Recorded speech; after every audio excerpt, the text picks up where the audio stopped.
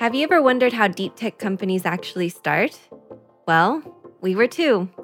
So in this podcast, we'll be interviewing scientists and entrepreneurs that have taken their ideas out of the lab and turned them into startups. I'm Antonia. And I'm Christina, and this is Startup the Science. Hi, everyone, and welcome back to our second ever expert episode. And today we're talking with Ulf Håkanson. Who's Ulf? Well, Ulf is, since very recently, actually, since January 2020, the Chief Intellectual Property Officer at INL. In case you don't know what INL is, you are forgiven. It is the International Iberian Nanotechnology Laboratory.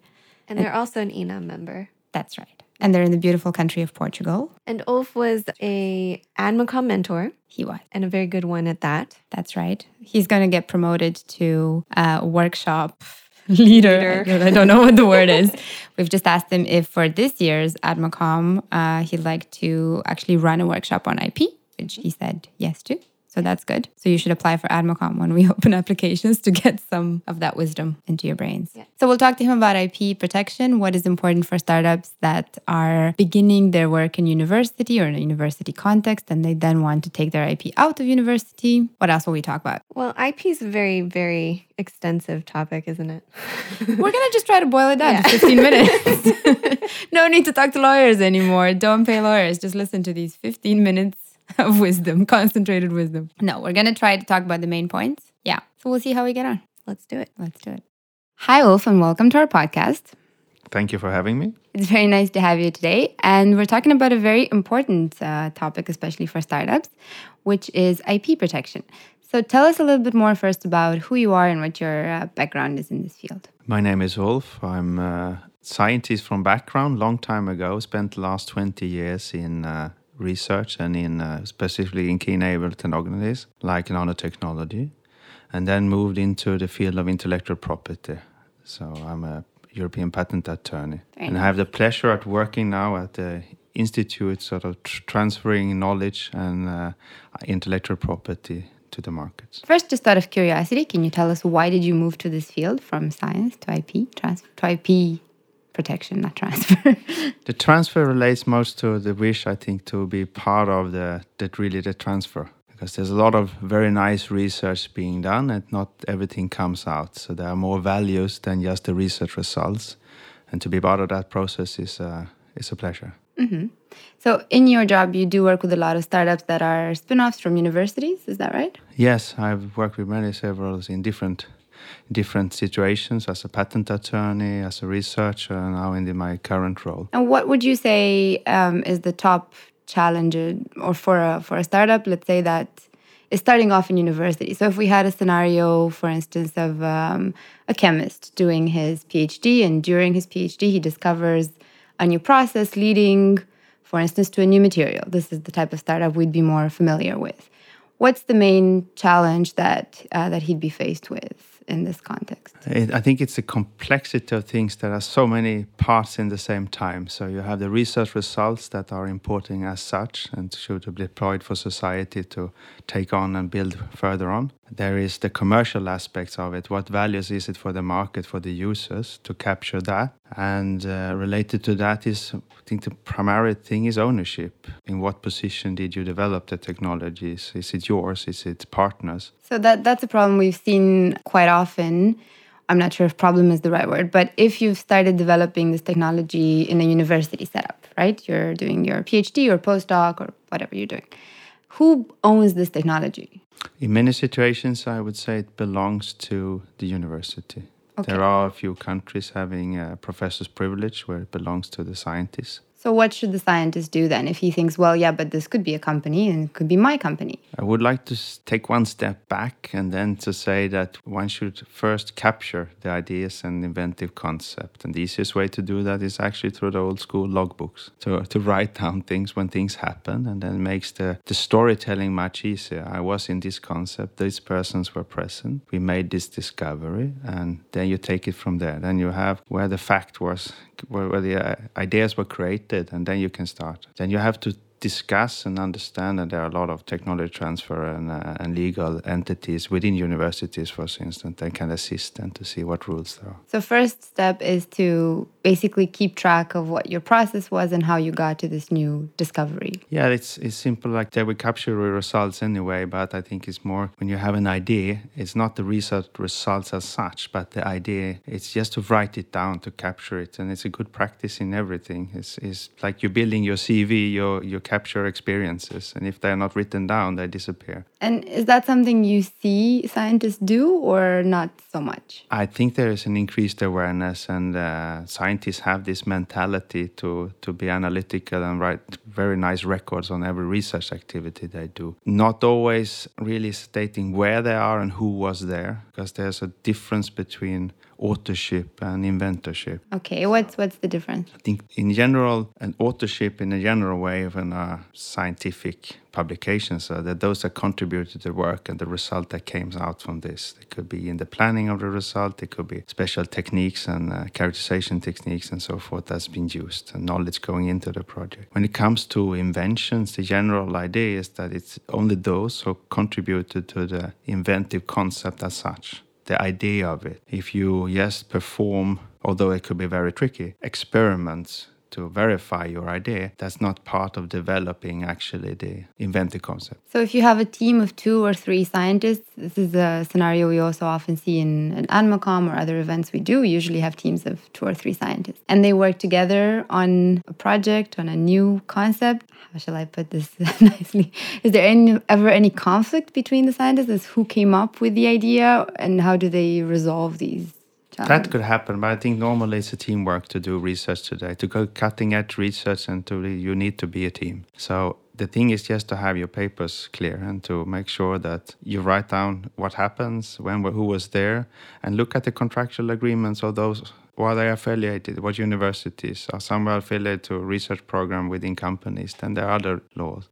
What are the funding mechanisms? I think it's just the bookkeeping. If you have that from the beginning and write down the ideas, then you have a very easy process from there on, I think. Is it an easy process then? Because I think we sometimes have this perception that if the university owns the concept, let's say initially, it's quite difficult to get that out of the university for a scientist when they want to turn it into a startup. Is it that could be challenging. It's always a negotiation. But in many situations, I think what I've seen is that the universities, they don't want to be in the driving seat. They're going to concentrate on education. They want to concentrate on building the knowledge, excellent research. But the marketing and sales, is usually better that is kept by those that have the passion for it. And normally that's the inventor and the researcher, and they can take this with them. So I think fair and reasonable conditions is not an issue. The problem is to get to the point and to get the speed to get there. So the more the scientists are prepared for this, then it's easier for also, and have this documentation that makes the process much easier for the university to allow for the technology transfer. And there are a lot of fantastic technology transfer offices in the universities all over the world. So, but ownership is an issue, and if you go back in history to find this, then it's a tricky issue. And how long would this process take from the moment when, or roughly, from the moment when a scientist wants to take the idea out of university and they start this process? Let's say they have the log, they've kept track of all their activities. That's very difficult to say, I think. It depends so much where you are in the process and how mature you are and what contractual agreements you work upon. If you're in a project, you might have to wait until the project is ending and you use the kind of foreground results for further exploitation. But I think many times you can do this in parallel if it's not in a conflict with the current activities in your project. So that is not the speed. And to capture the idea is a pretty quick process. Then to verify it and to take the other steps and to bridge the steps from idea to actually product or service, that's a longer process. As you all know, that's the life of a startup. So going back to what I was originally wondering about. So if you have a case of a startup with both the process and the material, we see that a lot. What should we do as startup advisors? What should we tell our startups to do? To consider patenting the process, the material, both? Where should they start? I know there's not one recipe for success, but what would be your guidance? Okay, so if we leave the sort of timing and assume, yes, the situation that they have enough knowledge that this is actually the product or material they would use, and they found an efficient process. So patents you are to protect the technical part of an inventive concept. So it relates then to them for capturing, say, and protect the material as such, or the system that they have developed, in order to make sure that others cannot use this. So they can hinder others from use it. It doesn't tell them that they are free to use it. There could be other rights out there. But that is a good start to capture the technical aspects of an invention. As long as you have filed a patent first to file over that time, then there's no problems with novelty, which is a criteria for patent. So you start there as a T0, and then you can start to deploy and discuss and explore your technology. The other part is more complicated when it comes to processes. It's something, if it's easy to reverse engineer, then it's probably likely to keep it secret, because that's a know-how and value that you build into your company. But you should still, I think, write it down. Make sure, and that is an important thing, that you capture it in a sense that everyone involved that knows that we keep this secret. And then there can be physical measures also to keep it secret, but that's a detail. But